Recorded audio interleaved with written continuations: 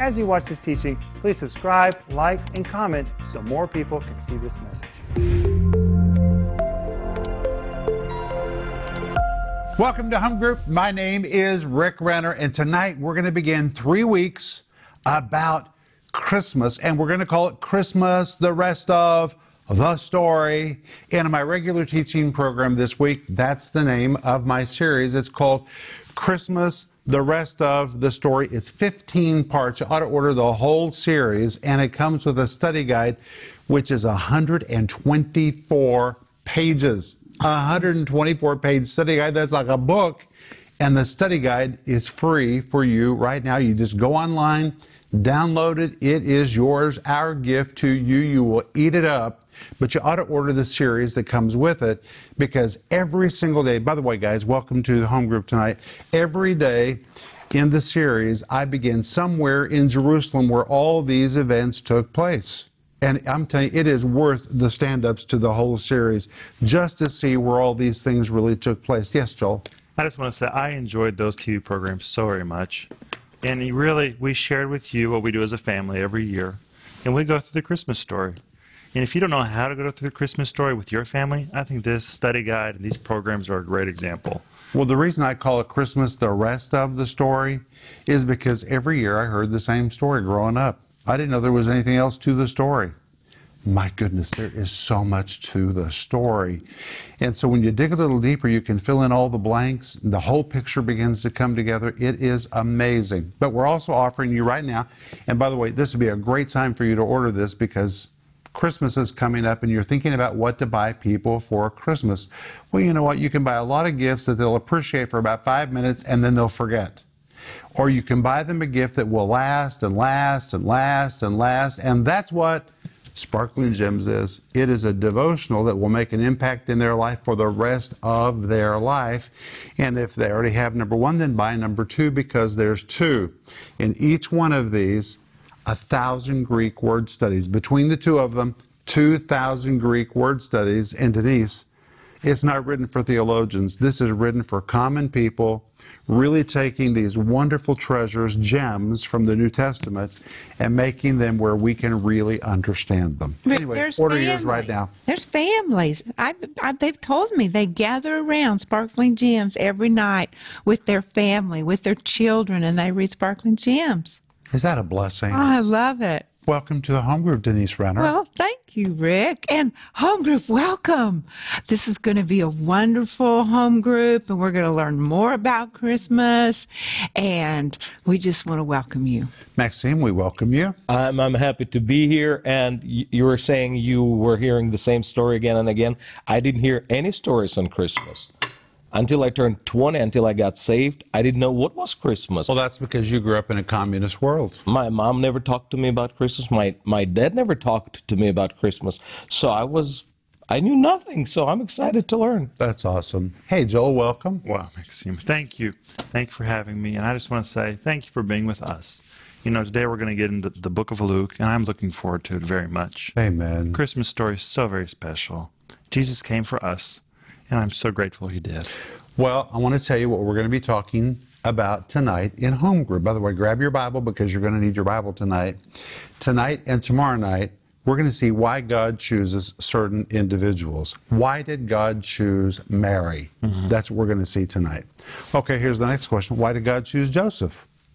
You know, does God just take names and put a bunch of names in a paper sack, shake it all up like a lottery, put his hand in and pull out a name and say, okay, this is the one that I'm going to use? No, no, no. God doesn't do anything like that. If God chooses somebody, there's a specific reason. God is very logical. And guess what? You've been fed a lie your whole life. You've been told God works in strange and mysterious ways. But in fact, when you look at how God works is very predictable. God is very predictable. He removes many mysteries for us. He's logical, he's predictable, and tonight I'm going to show you why God chose Mary. And my friend, God wants to choose you. Aren't you glad God chose us? He has a purpose for all of our lives. But we have this little nativity set here tonight because we're talking about Christmas. Christmas. But let's go in our Bibles to Luke chapter 1. Now, in the introduction to the regular TV program today, I'm filming in the Church of the Holy Nativity in Jerusalem. That's where Jesus was born. Now, there's a lot of arguments that maybe he was born here and maybe he was born there, but that site was identified in the 320s, and as early as the year 326, a church had already been built on that site. Now, in 326, there were relatives and distant family members still alive who remembered the event. So it was not hard to identify the location where it took place. And we know that that is where this event took place. It is quite an amazing sight to go see. But why did God choose Mary? Well, we know a lot about Mary. We know a lot about the family of Jesus. For example, in addition to Matthew, Mark, Luke, John, Paul, and other early documents, there was a lot of historical information recorded about Jesus, about his mother, and about his family. You know, in the early days of the church, there were what were called church fathers. Church fathers were really educated elders in the church who were so smart they could write. And they're called the church fathers. And because Mary was so important and the family of Jesus was so important, those early church fathers wrote a lot of historical facts about the Holy Family. Well, of course, it was a very important family. And we know, for example, who was Jesus' grandfather on Joseph's side. His name was Jacob. We know that from Matthew 1:16. We know that Jesus' grandfather on Mary's side was Joachim. That's amazing. We know that Jesus had cousins. On Mary's side of the family, he had a cousin named Zacharias. She was married to Elizabeth. They had a child whose name was John. That was Jesus' cousin. He became John the Baptist. We know that Jesus had brothers, he had sisters. We know this from Matthew 13:55 and 56, where we read the names of 4 brothers, James, Jude, Joseph, Simeon. And verse 56 says that he had sisters, plural, which means he had at least 2 sisters. So we know a lot about the family of Jesus. In fact, if you look at all the Gospels that gives us the names of 14 members of Jesus' family. Wow. Is that amazing? That's amazing. I never knew that when I was growing up. 14 members of Jesus' family are named in the Bible? The answer is yes. But what do we know about Mary? Well, let's go to Luke chapter 1. Are you guys ready? I am ready. And we're going to begin in verse 26, these famous verses, and we're going to read all the way to verse 30. And in the 6th month, the angel Gabriel was sent from God unto a city of Galilee named Nazareth, to a virgin, that's very important, espoused, that word espoused is also very important, espoused to a man whose name was Joseph, of the house of David. And the virgin's name was Mary. Twice now we're told that she was a virgin. And the angel came in unto her and said, Hail, thou that art highly favored, the Lord is with thee. Blessed art thou among women. And when she saw him, she was troubled at his saying, and cast in her mind what manner of salutation this should be. And the angel said unto her, Fear not, Mary, for thou hast found favor with God. But twice in these 5 verses we're told that Mary was a virgin. And listen to this. Twice in these 5 verses, we're told that Mary had been favored by God. That word favored means she had been selected. This was not a random choice. She had been selected. She had been singled out. She had been chosen. But the question is, why Mary? Why did God choose Mary? But let's go on and read a little bit more of the story. Let's go down to verse 31 to 34. It says, And behold, this is Gabriel speaking, Thou shalt conceive in thy womb and bring forth a son, and thou shalt call his name Jesus. He shall be great and shall be called the Son of the Highest. And the Lord God shall give unto him the throne of his father David. He shall reign over the house of Jacob forever, and of his kingdom there shall be no end. Then Mary said unto the angel, How shall this be, seeing that I know not a man? She had never had a sexual relationship with a man. This was a physical impossibility. But it's important to see, she did not say this cannot be. She did not argue with Gabriel. She simply asked for clarification. And likewise, if God speaks to you and tells you something that you don't understand, don't argue with him. He's God. He can say whatever he wants, but it's all right for you to ask for clarification. She was not doubtful. She wasn't even fear-filled. She simply said, tell me how this is going to happen. And the angel answered her in verses 26 to 35. And the angel answered and said unto her, the Holy Ghost shall come upon thee, and the power of the highest shall overshadow thee. Therefore also the holy thing that shall be born of thee shall be called the Son of God. And Mary said, behold, the handmaid, notice that word handmaid, the handmaid of the Lord, be it unto me according to thy word. And the angel departed from her. But notice, Mary calls herself a handmaid. What does that mean? Well, the word handmaid is the Greek word for a female servant, which means this was the equivalent of Mary saying, I am your servant. I am at your disposal. I am available for whatever assignment you want to give to me. Now, as you study the life of Mary, there are several things we know about the long-term history of Mary. We know that not only was she the virgin mother of Jesus, but we know from John chapter 19, she was at the cross with Jesus. We know that she saw Jesus after the resurrection. We know from Acts chapter 1 and Acts chapter 2 that Mary was there on the day of Pentecost, and Mary spoke in tongues. If you're ever trying to share about the baptism of the Holy Spirit with a Catholic, just tell them, hey, even the Virgin Mary spoke in tongues. If Mary spoke in tongues, you ought to speak in tongues too. But she was the virgin mother of Jesus. She was at the cross with Jesus. She saw him after the resurrection. She was there on the day of Pentecost, filled with the Holy Spirit. She spoke with other tongues. And we know that at the very end of Jesus' life, when he was dying on the cross, he entrusted the care of his mother into the hands of the Apostle John. That's recorded in John chapter 19. And John became the caretaker of Mary for the rest of her life. And when John later moved to the city of Ephesus, guess what? He took Mary with him. And even Mary, the mother of Jesus, was a member of the church in Ephesus. I think all of that is amazing. What do you guys think? Absolutely. Any comments so far before we go on? It's a lot of fun. And I like that the angel Gabriel confirmed things immediately. He said that your cousin is pregnant, and she's already 6 months pregnant. And I think that's just amazing that God gives confirmations immediately. Well, what was Mary's home life like when she was growing up? That's a very important question. What do we know about Mary's family? Because this has something to do with why God chose Mary. In addition to what the Bible tells us about Mary, because of early Christian writers, they were called the church fathers because they wrote and wrote and wrote and wrote and wrote, and my friends, they wrote so much information.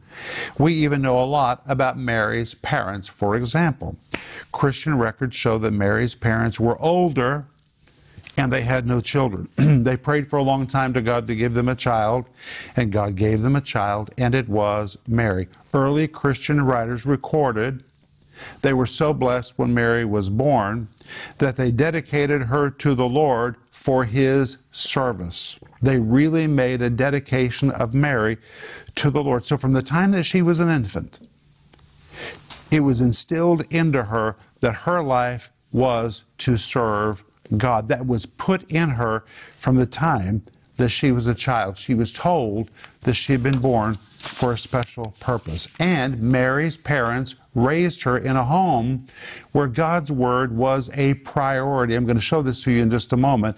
And it shaped her spiritually, and it shaped Mary to become spiritually sensitive. She was raised to believe God. She was raised to obey God. She was told that her life had been given that she might serve God. And when Gabriel showed up and said, you've been chosen, she didn't argue. Why? Because she'd been raised to understand she was the handmaid of the Lord. That's what her parents put in her. And my friend, I want to tell you, as a parent or a grandparent, you have such a God-given responsibility to put into your kids and to put into your grandkids that they are not here by accident, that God has a purpose for their life. And there's something else important. History says they dedicated Mary. Well, today, many churches have what are called baby dedications. We also have it in our church. In the Moscow Good News Church, it's a big event. We call it a baby dedication, but you know what it really is? It's not a baby dedication. It's a parent dedication. Because when you stand there with your baby, as a parent, you are committing that you're going to raise this child in church, you're going to raise this child to believe the Word of God, you're going to raise this child to serve God. We call it a baby dedication, but it's really a parent dedication. Mary's parents were dedicated that they were going to raise this little child to serve God. But what do we know about Mary's father? Well, we actually know quite a lot about Mary's father. The Bible tells us that, not the Bible, but early Christian records tell us that Mary's father was in full-time ministry as a scroll scholar. Her father was in the ministry. His life was built around the Word of God and his commitment to the Scriptures. As a scroll scholar, he would have been in the synagogue all the time because that's where the scrolls were kept. And that meant that his whole family were probably involved in synagogue life, or his family went to church.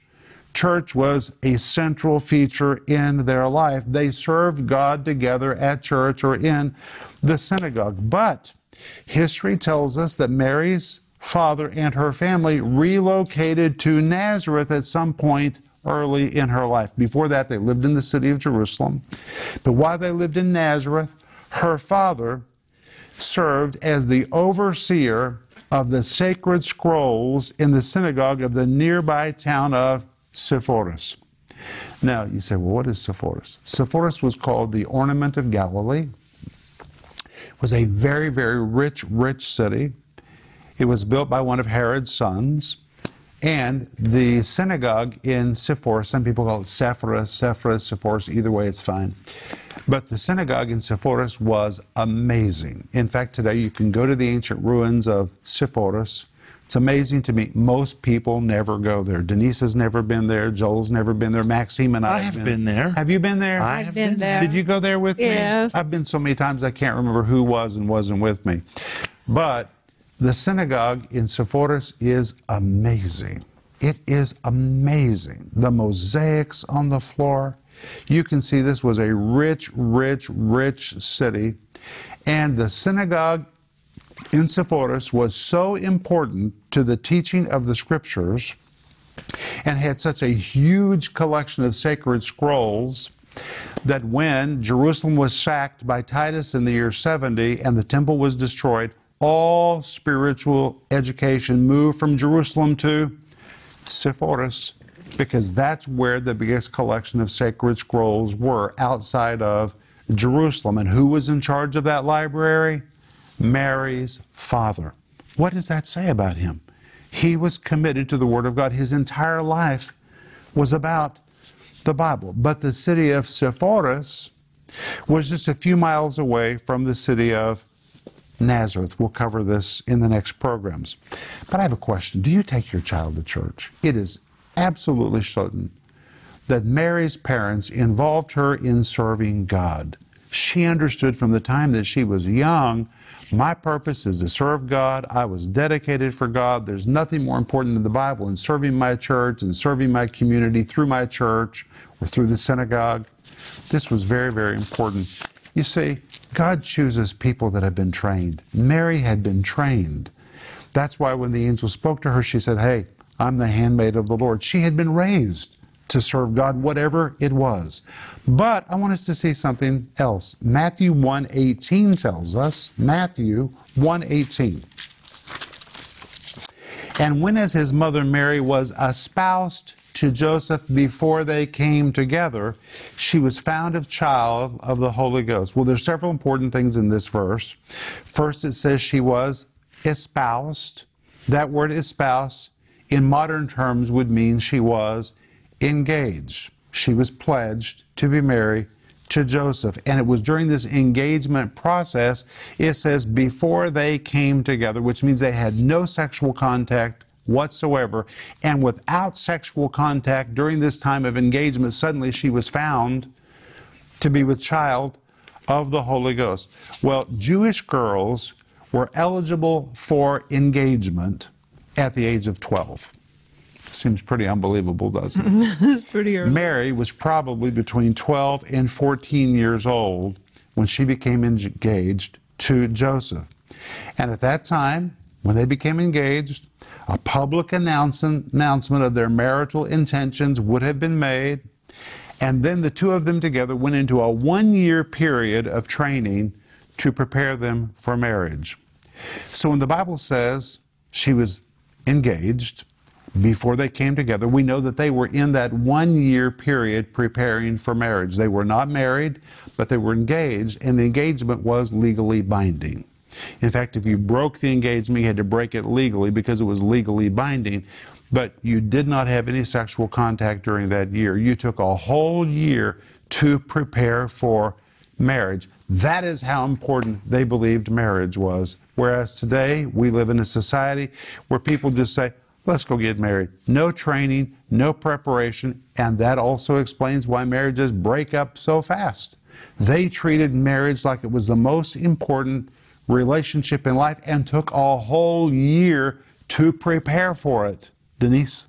Well, I think it's very, very, very wise because knowledge helps you. It does. And when you're going to marry somebody for the rest of your life, everything that you can know and understand about yourself and about your spouse is only to add to your relationship, not to take away from your relationship.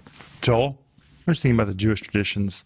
I believe the Jewish tradition was what you just explained. They had a whole year preparation, but the rest of the world that was at that time probably had other traditions. Well, they probably didn't have any preparation. Yeah, so the Jewish faith, the Jewish people are just amazing. And the laws that God established and the traditions they have are just amazing to me. Maxine?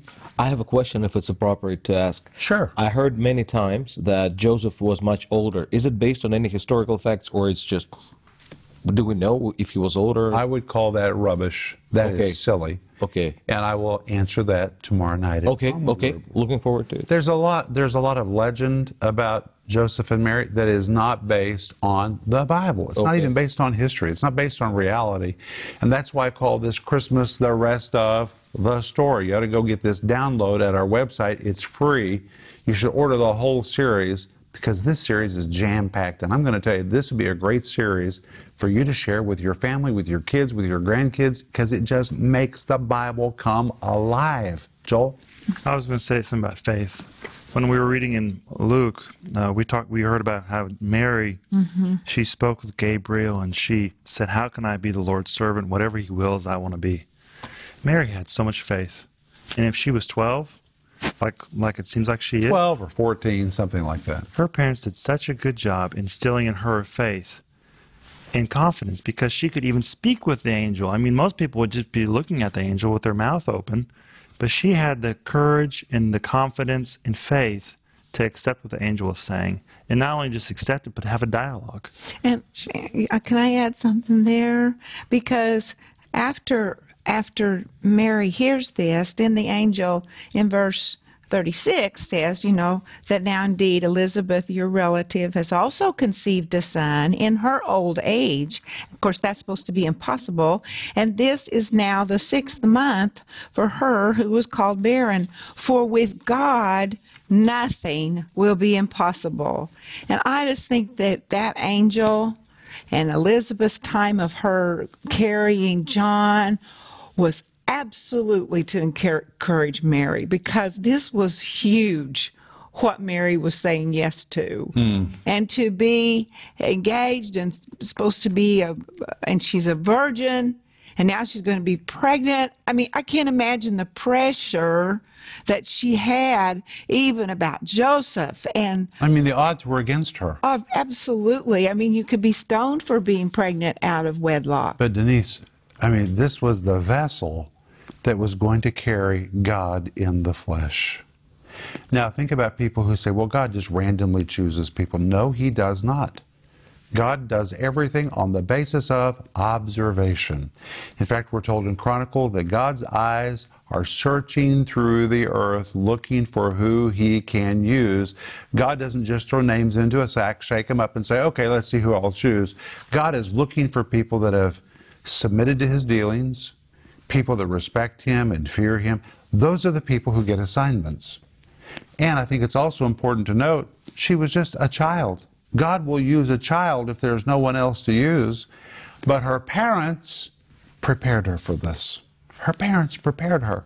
Her daddy was committed to the Bible. I'm sure that her mother was a very godly woman. Now, I'm writing a book called Christmas, the Rest of the Story. And because there's so much to the story that people don't understand and they can't visualize, I have hired an artist who is illustrating the story. Let me show you something amazing. This is an illustration of Mary with her mother standing behind her, a home filled with scrolls, and her father teaching her the scriptures. Here she is listening to the Word of God. My friends, this is the environment where Mary was raised. And notice it was quite an opulent home. It would have been opulent because it was in the city of Sepphoris. Sepphoris was a place of opulence, a lot of money.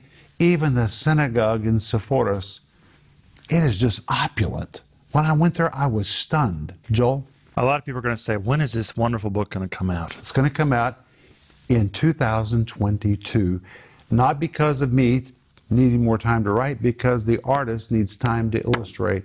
I want people to really be able to visualize this story. Well, it's beautiful artwork. Thank you. Well, so it was while Mary was betrothed, or while she was engaged, that suddenly, before she had ever had any sexual contact with Joseph, she was found to be with child of the Holy Ghost. Well, let me ask you, what do you think Joseph was tempted to think? Joseph could have said, "What? You're pregnant? What do you mean you're pregnant?" He could have legally broken it off. In fact, legally, he had the right to demand that Mary be stoned because she was pregnant out of wedlock. But Joseph didn't do that, which leads to my next question. Why did God choose Joseph? Was this random choice?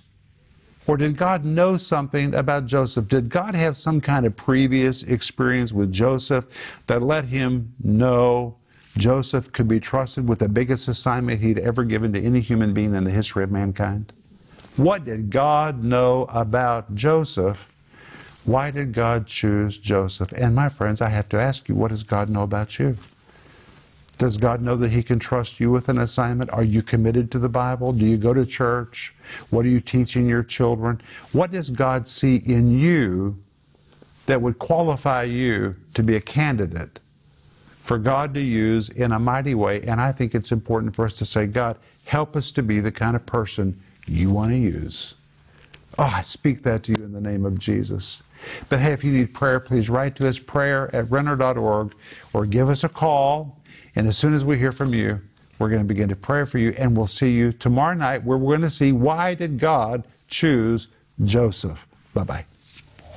If you enjoyed that teaching, please like, subscribe, and comment so more people can see it.